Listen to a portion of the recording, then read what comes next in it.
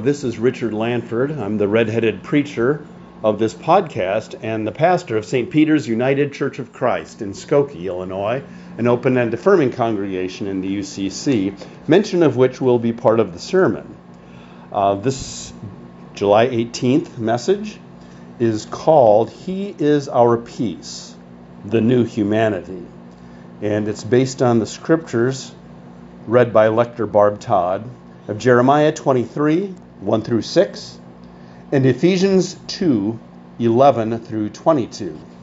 And it's a sermon that I will be excited to preach, and I'm going to ask you to join me in a brief spirit of prayer. Holy One, as we listen, give us ears to hear what you need us to hear. Help us to take from this what you want us to take from it, perhaps to share with others, and certainly to live out. We ask this blessing in the name of Christ. Amen. And here we go with our readings, and He is our peace. The first reading is from the book of the prophet Jeremiah, chapter 23, verses 1 through 6. In the lectionary, this is accompanied by the story in 2 Samuel, where the Lord promises David that not David, but one of his descendants will follow him and build a house for God. Now that was Solomon, but the promise that a son of David will still be on the throne remains, and it is pledged anew. God looks forward to a restored Israel and Judah. Woe to the shepherds who destroy and scatter the sheep of my pasture, says the Lord.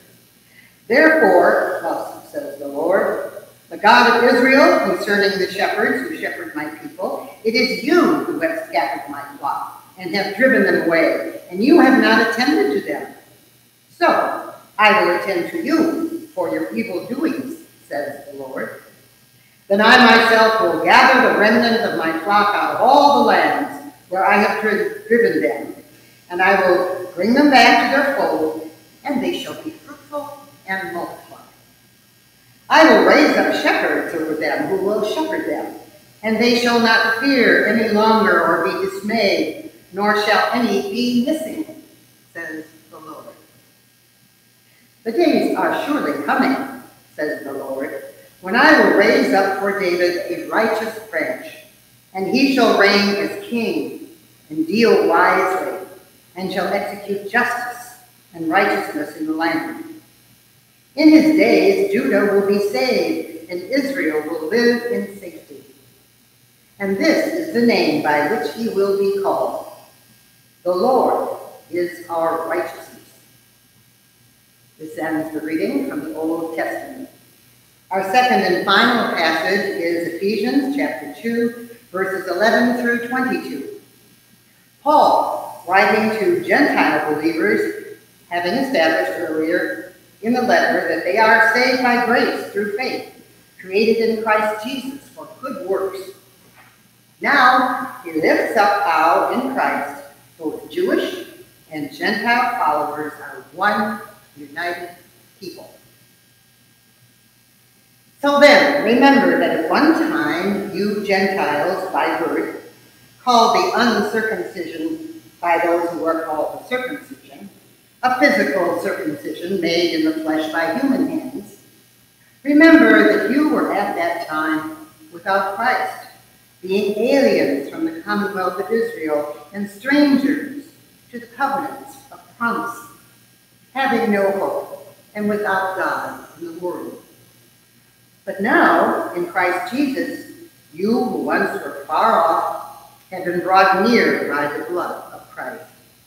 For he is our peace. In his flesh he has made both groups into one, and has broken down the dividing wall, that is, the hostility between us.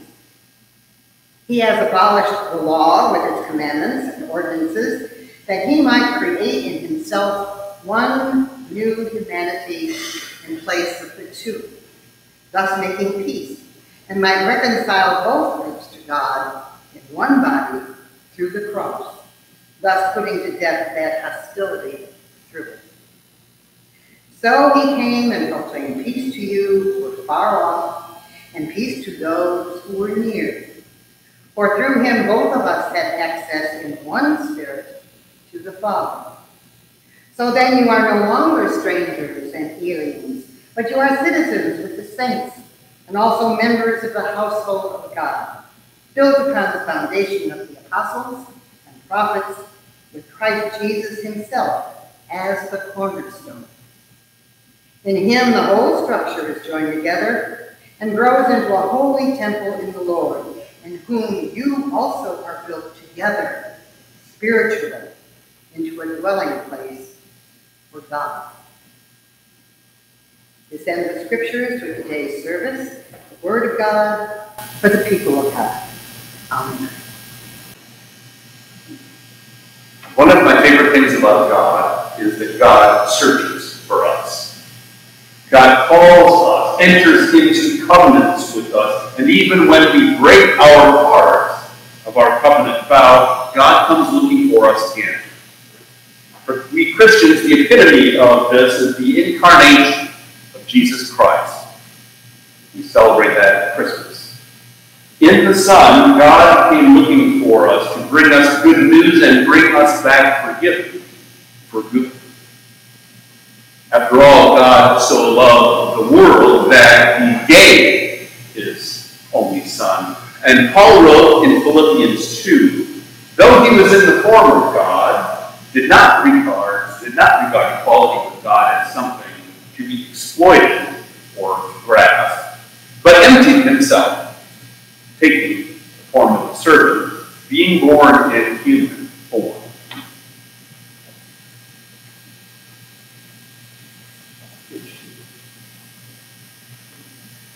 God comes looking for us. And it's such a profoundly disturbing era then, when more and more people declare themselves not even affiliated with any religion, let alone be an active member of a house of faith. Yet you and I understand that in many places and in many ways, the body of Christ has needlessly hurt people. We know about the clergy sex abuse scandal and cover-up within the Roman Catholic Church, but that part of the body of Christ does not have a monopoly on sinful ministers nor enablers within a hierarchy. Denominations like the Presbyterian Church split over the Civil War over slavery, and they did not adopt and put into place a plan of union when they reunited until the early 1980s. While I was a religious volunteer for the county jail, the chaplain at Division 10 referred to Presbyterians as, quote, when they used to be Christians, meaning the Presbys, before they declared they were welcoming gay members and ordaining gay pastors. For him, that meant they were no longer a Christian denomination. Divisions which hurt. Christians still separate over racial and ethnic lines Sunday mornings. Reverend Martin Luther King Jr., said that the hour of worship in our country was somewhat the most segregated hour of the week. Well, I do not know if that is still true. And there are more multiracial, multi-ethnic congregations than ever in the West, meaning the Western Hemisphere. But it's still true in a whole lot of places. However, we do see people of faith and no faith coming together, uniting in pursuit of equality and justice and compassion and equity and committing civil disobedience together. It was peaceful. That was done, if not before, in the 1960s. And James Reed, the Reverend James Reed, a white clergyman who went to the same seminary I did just a few decades before, was a casualty of the violent hatred for the organizers in Selma, Alabama. He was killed before the march over the Pettus Bridge even started. Divisions which hurt. I've shared before that one of our dearest friends, a gay man, Randy, was raised Presbyterian and who at one time sought to model his life after Jesus, and so was generous with his time and property, but he ended up forsaking the faith. Why? I believe that at least in large part it's because of the rejection and condemnation he heard from the more conservative and loud believers in Jesus, including close family members. They told him there was no place for him in church or in heaven. It was turn or burn, and he turned away from them. In the sermon I preached the day we voted on the open and affirming covenant, I shared a letter from a teenage Christian girl, a gay woman, who, after the new pastor's first service, she learned all she needed to know and wrote a letter of resignation from that church for her and her family, due to his unwelcome to those in the non-hetero communities. I also shared with this congregation in that sermon the statistics at the time on gay youth suicide, implying the traditional church's proclaimed rejection of them may have played a role in those depressing, startling numbers and the people behind them. It's no surprise, then, that many in the LGBTQ+ community are so done with church and Christianity. And their friends, who may not be in those communities, but their friends, they end up thinking the same thing. Oh, Christianity. That's all just judgmental, right? They didn't even know anything more. And that was just part of the church. Inside or outside the church, it should be no surprise that African Americans find it hard to trust those of us whose skin is white when we do not know the full history. Yet, Jesus comes out for all of us and calls to each of us. The divisions that I just mentioned, among the many others that are there, are not beloved by the Lord. What an older translation of Ephesians called the dividing wall of hostility became between estranged, even hostile to each other groups. The searching Jesus came to break down. Instead of injustice and mockery, of violence and distrust, Jesus came to all of us to proclaim shalom. Peace. Yes, peace. And more peace, as you and I shall know. In Jeremiah, the Lord said that the old shepherds or rulers treated their citizens badly. Hard read, woe to the shepherds who destroy and scatter the sheep of my pasture, God said. You have scattered my flock and have driven them away, and you do not attend to them. A bit later, God says, this new shepherd will come, and then, quote, they shall not fear any longer, or be dismayed, nor shall any be missing, said the Lord. In the language of that day, God was calling to them and proclaiming peace in their coming together under this shepherd. In Ephesians, Paul recalls the initiative-taking Jesus, and after teaching how the Gentile leaders have also been saved by the crucified Christ, he writes of Gentile and Jew, but now, in Christ Jesus, you who were once far off have been brought near by the blood of Christ. For He is our peace. In His flesh He has made both groups into one, and has broken down the dividing wall that is the hostility between us. He has abolished the law with its commandments that He might create in Himself one new humanity. In place of the two, thus making peace. So He came and proclaimed peace to you who were far off and peace to those who were near. Jesus came seeking to find, and He came calling to proclaim peace in His name. So there are no more hostile divisions within the uniting faith. There's the come listen, come home, come be at peace. So may we, in His name, by our words and deeds, proclaim the welcome to the scattered or driven away, the missing and the fearful. May we proclaim to those previously shut out the good news to those for whom the church meant something not good in the past. The good news to those which is for everyone. Peace of Christ to the distressed and to the damaged. Peace to be known by the church as a whole in one body, one spiritual time. As I said in Paul's time, and as Barb said, in Paul's time, the animosity and division were between the Jewish people and the Gentiles.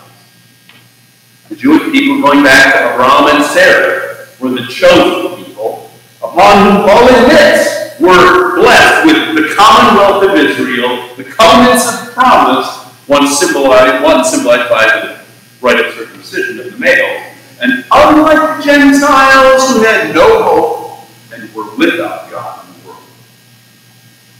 So, the Jews are greatly blessed. They've got all of this stuff. And earlier in the letter, Paul had written about how far away from God the Gentiles, his readers, had been before Christ. I won't go into the history of their mutual disdain for each other, but it was real. So that when the Gentiles started believing the gospel, Jewish followers of Jesus did not know what to do with them. Them, believing in the same Jesus Christ we do, we don't know about this. And here Paul says that Jesus came. And Jesus proclaimed peace to the Jewish believers and peace to the Gentile believers, a peace based on the blood of Christ which was shed equally for all. Christ therefore sees them as one new people and no longer separate ones with animosity and fear between them. You might recall another famous passage of Paul. It's in Galatians. It's got the same spirit, the same theology. He said there is no longer Jew or Greek. There is no longer slave or free. There is no longer male and female. For all of you are one in Christ Jesus.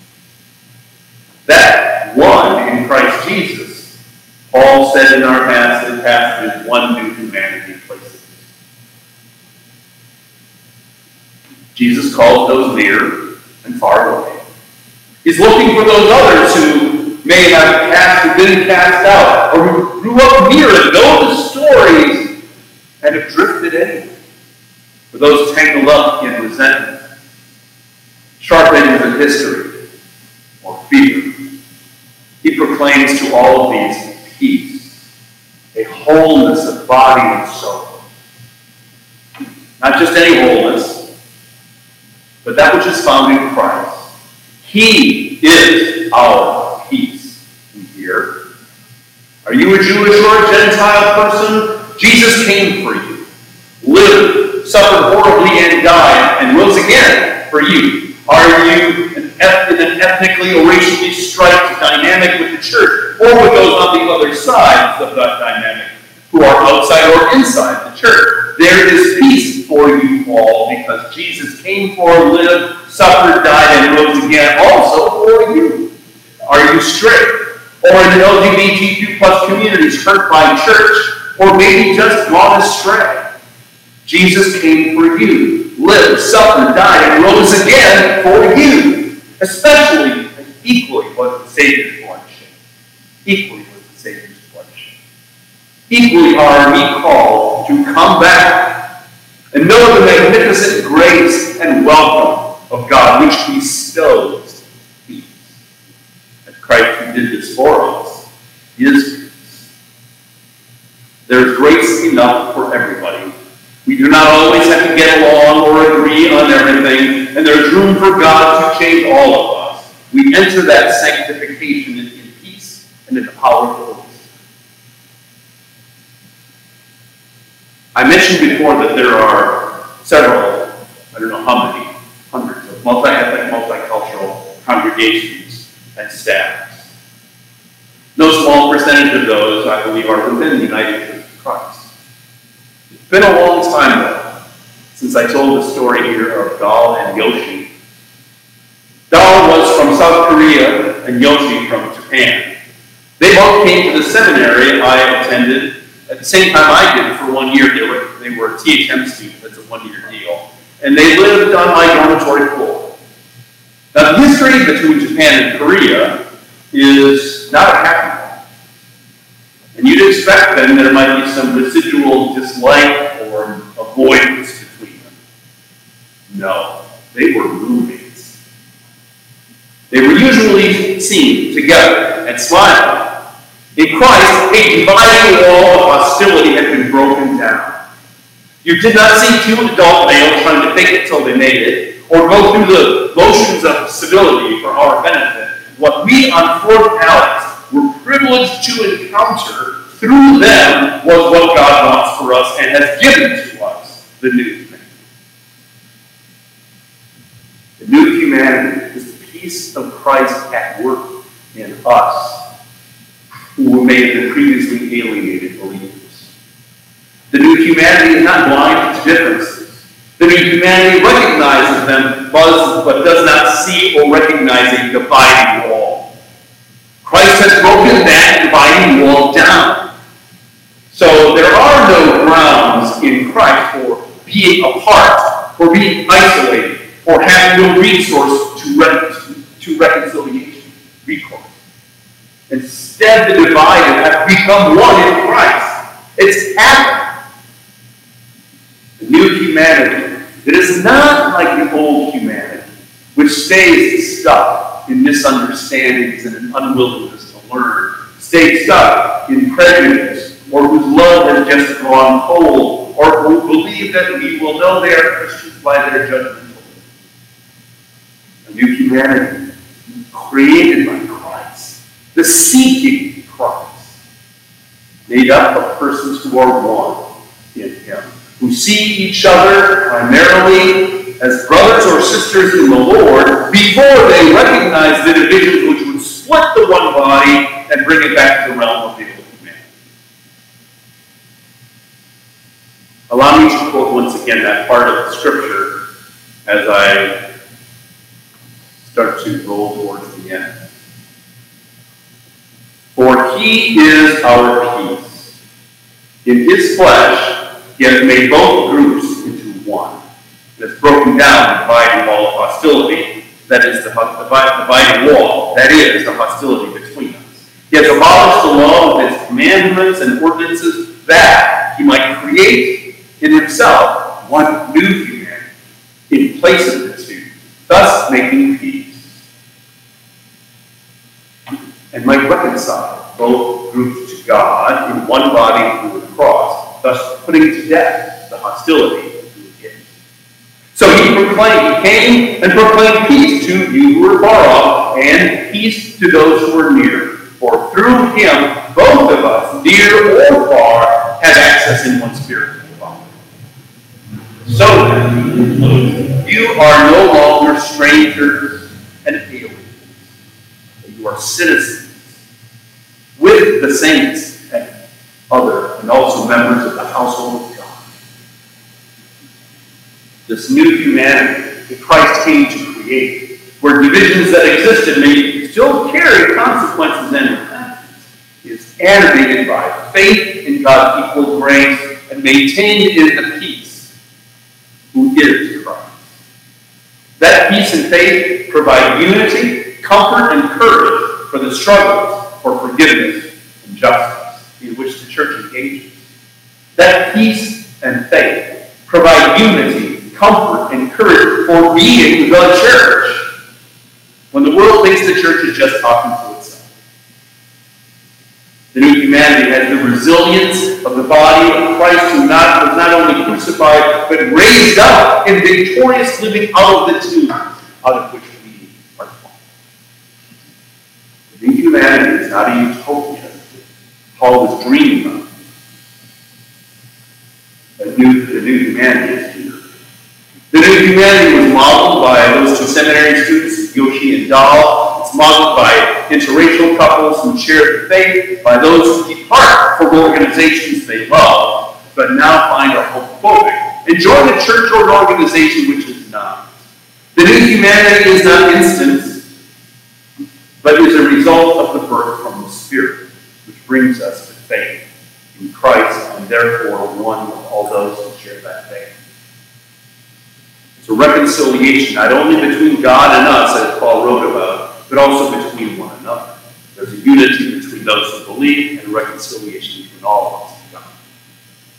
The new humanity, instead of the two, makes it possible for churches to become truly open and affirming, and for LGBTQ believers to give them a chance. The new humanity makes multi-ethnic, multiracial congregations and staffs a reality. The new humanity is a reality for us to claim. The new humanity is Christ Jesus, the reconciler extraordinary within us, and working through us together, reflecting the love and the power of God. And that, my friends, is good news for a world so divided, angry, and afraid of him.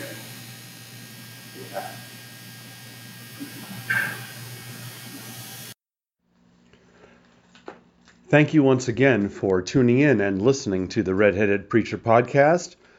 I hope you found something to take with you from this week's edition. And the next 2 weeks, for July 25th and August 1st, I am on vacation. I will not be preaching, and I don't think we're doing the podcast of the guest preacher. If we do, we would have to get her permission, and that would have to be arranged with someone else recording. In fact, this recording that you heard of the sermon, of everything but the intro and the outro that I'm sharing with you now and before everything, was recorded straight from the live streaming that we live streamed, and then it's up as a recording. So that was a cut from the recording, not using my phone. So if you thought there was a different sound quality, that explains it. I forgot to turn my phone on to record the sermon. So I hope I won't forget again on August 8th when I return to the pulpit. The emphasis, I believe, of the message is going to be on the dimension of healing, because we are going to do a service of healing with anointing of oil and the laying on of hands, using the United Church of Christ service found in our book of worship. And so it only makes sense to preach on healing, right? So that's all I can tell you for now, except I do wish that God will bless your week. Bye.